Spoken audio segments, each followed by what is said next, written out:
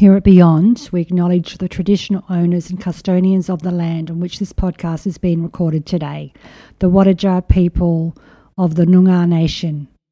We also pay our respects to their elders past and present. Always was, always will be Aboriginal land. Guess who? How are you going? Welcome back to Beyond. And today I'm going to talk about my favourite subject in the whole wide world. Me. I thought I would do a little bit of more of a get to know you, because I understand there's a lot of people that have never heard of me ever. And so I just want to give you a little bit more of my own backstory. And my goodness, is it a backstory? And what prompted this was a friend of mine in Melbourne sent me a picture that I completely forgot that I had taken or experienced. And it was me with short hair. And it looked, the only way I can describe it, it's like an Elvis Presley type of style. And I was so short and slick back, right? And this is all off memory, but it would have been about the year I was sober, because some may know that I'm sober 30 years. I got sober in 92.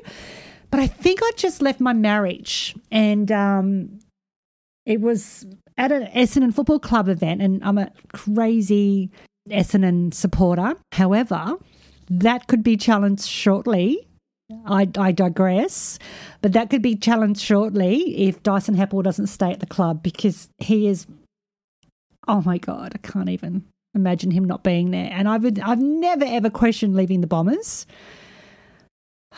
So we'll just wait and see if Dyson stays. But I love Dyson so much. I remember I predicted he was going to be captain one day, and I was over living in Melbourne when we first, recruited him and had his first season. Oh, anyway. Someone sent me a photo of a baby at an Essendon Football Club social event. And I've got, for those that are familiar with footy, there's a photo of Joe Mercedes and me. There's a photo of James Hird and me. There's a photo of Scotty Lucas and me. Three of my favourite all-time players. Favourite. It's epic. And I thought, my goodness, I was just thinking about the headspace and where I was in my life back then. And I often think about how obsessed we get with money and wanting to succeed and be happy and free and, whatever our definition of success is. And that is supposed to change over the years. Can I just say? Our definition of success is supposed to change, and our definition of failure is supposed to change. Us humans have this distorted thinking of, I get this and I get that, and it's all good. It's not all good. It's not all good. We are having bad times. We are having good times. It's a roller coaster ride sometimes. But then how the fuck do you cope with that, Donna Maree? But what I understand, when I look at that photo of that beautiful little Donna Junior Maree, and I think I was calling myself Donna at the time there. It wasn't until I became a psychic that I was bringing in the name Donna Maree. And the reason why I brought the name Donna, and my name is actually Donna Maree. Sorry, it is Donna Maree. That's my name, but I always went by Donna. And it wasn't until, so it's hyphenated Donna Maree.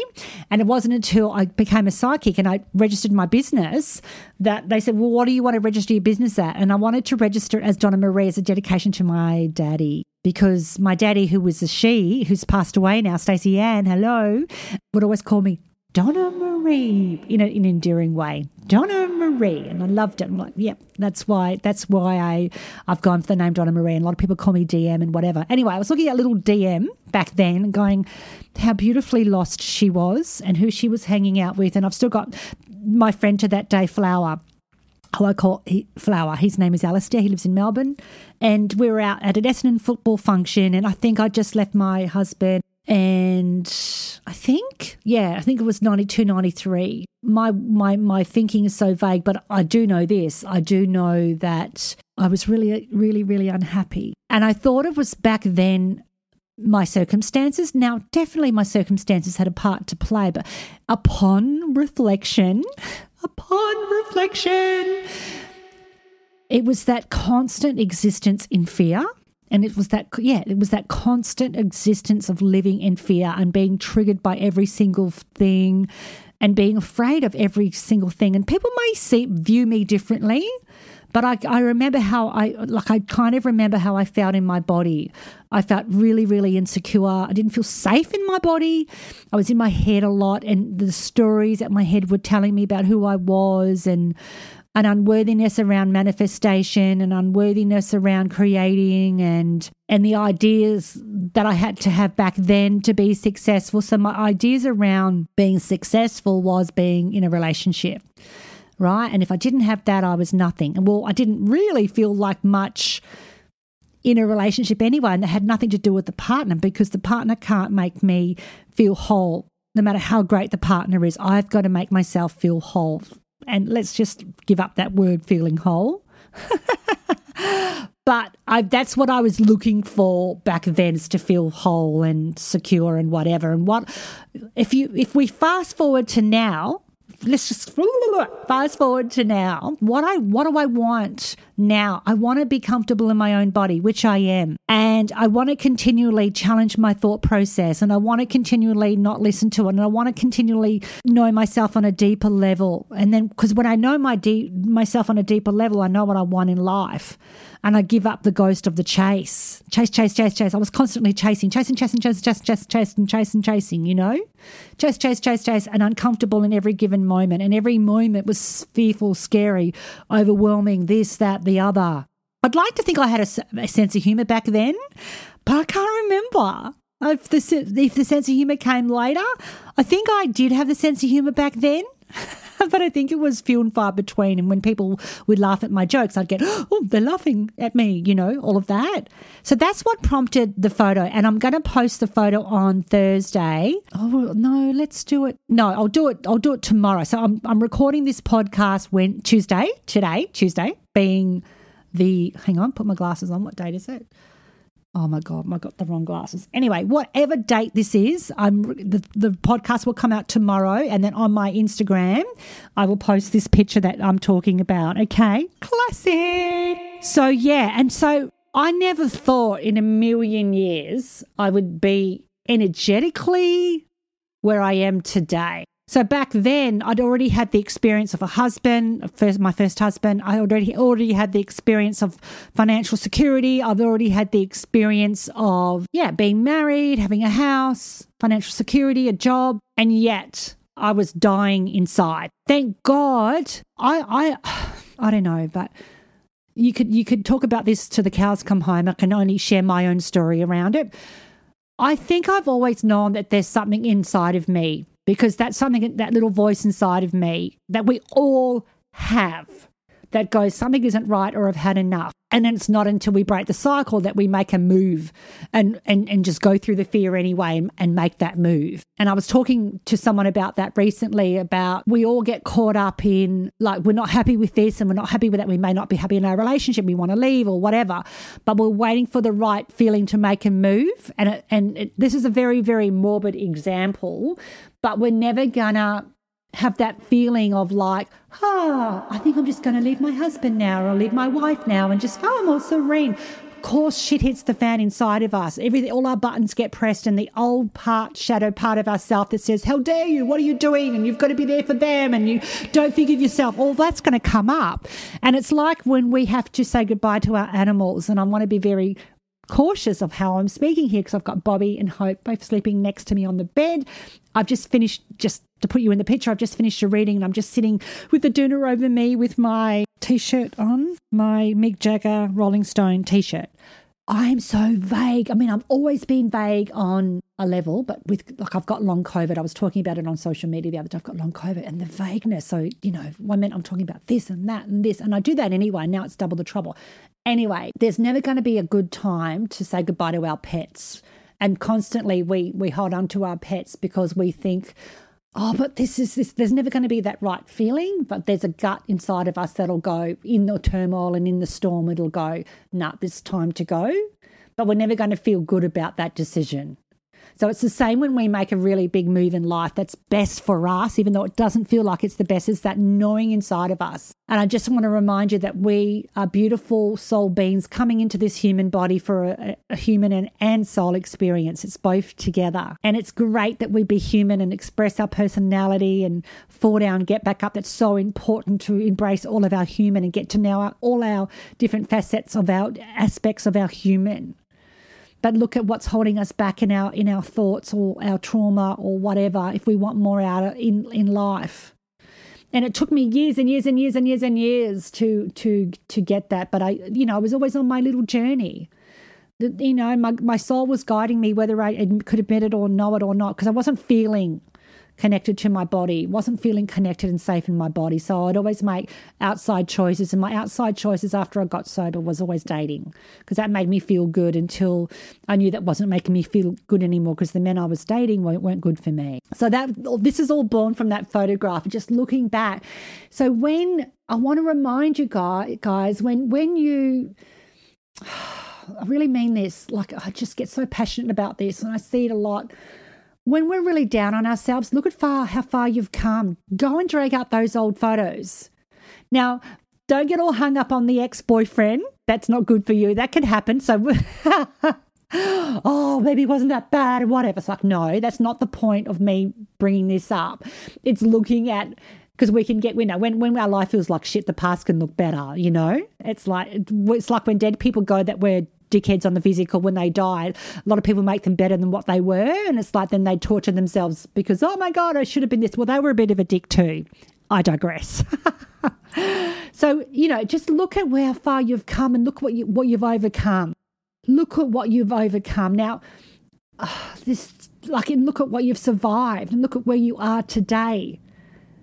Man, amazing. Right, and really own your qualities that you're good at. Really own that. I was talking to a mum today. I was just telling her what a beautiful mum she is, and it was really, it really got her there, because when life's throwing us whatever it's throwing us, or we can, whether they're throwing stones or fires or whatever, the world's blowing up, or whether we're just having a down on ourselves day, our heads can really go, oh, you're not this, or you're not that, or you're not this. In business, they talk about imposter syndrome a lot. Oh, I'm imposter syndrome. Well, all of us humans have that, whether we're in business or not, whether we're in a relationship or not, Who's going to want me? I'm single. Am I good enough for my husband? Am I good enough for my wife? Am I good enough for my employee? And da-da-da-da, at some point. We all have that imposter syndrome. But we are enough. We are fucking enough. We're enough.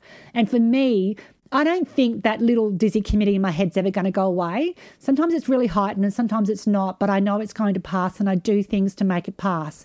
And if it's trauma work I need to do, I'll go do the bloody trauma work. And I shouldn't say bloody trauma work, because the trauma work's been one of the best bloody type of healings I've done, and I help people with trauma in my readings, and by no means am I clinically trained in trauma. Let that be clear. But I definitely have some sound info and ways around trauma.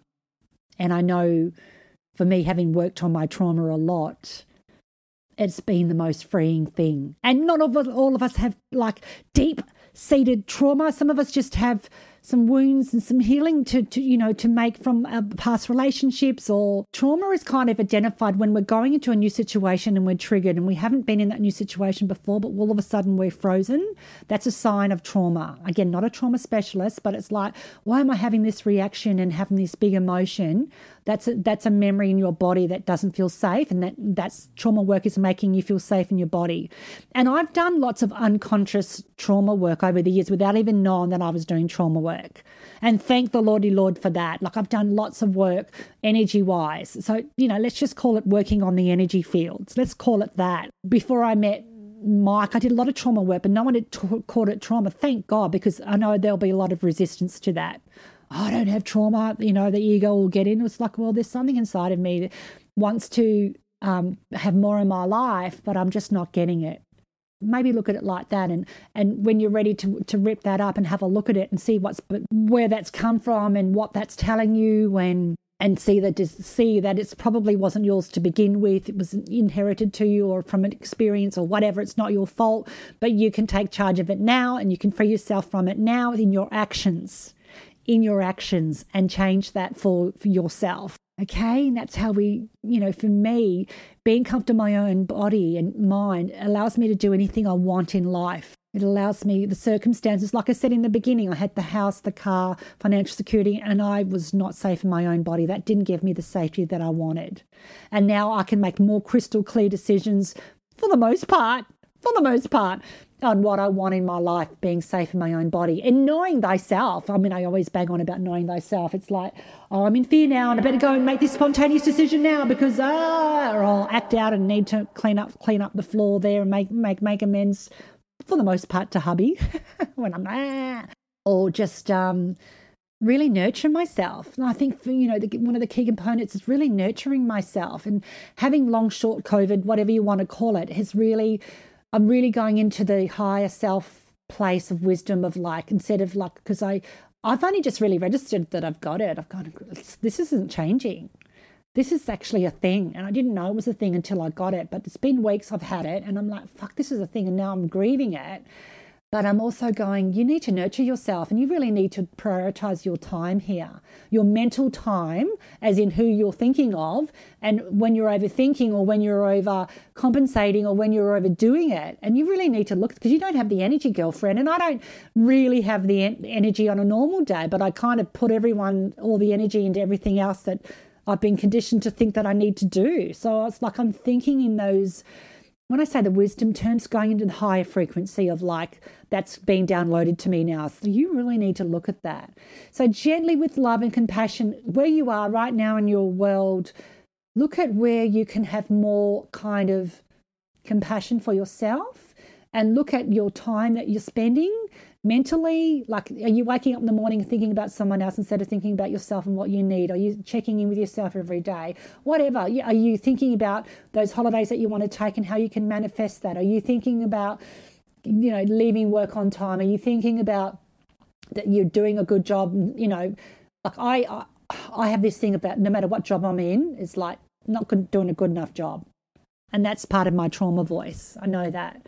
And sometimes I'm in it, sometimes I'm not. So just really reflect for the second part of the year, or just for today. Let's not get overwhelmed with the second part of the year. But I'm feeling like I was saying earlier, September's better, I think. It's energetically clearing. There's a fog clearing. It's like there's been this fog around and it's clearing a little bit. But we also got to take responsibility for that fog too. We've got to put on the high beams in the car and drive through it, okay? I love you lots so, so much. We did it, another podcast. Yay! Want to follow me on social? Donna Maree, Maree Psychic on Instagram, Facebook, Donna Maree. Just a quickie, questions is my new product that is going all guns blazing. I'm just about to go and answer some questions now. You can book a reading with me as well. My coaching is full at the minute and I'm pausing my coaching. If you want to be on my list for that, by all means, DM me. Just a quickie is $20 questions. Did I say that already? Probably did, but I'll say it again. And that gets done in an email and you get paragraph answers. You might want some coaching. You might want some quick answers. You want some insight. You want just some good hope there. Just go into my website and my Insta and off you go. Take care of the number one person on the planet, which is yourself. I love you.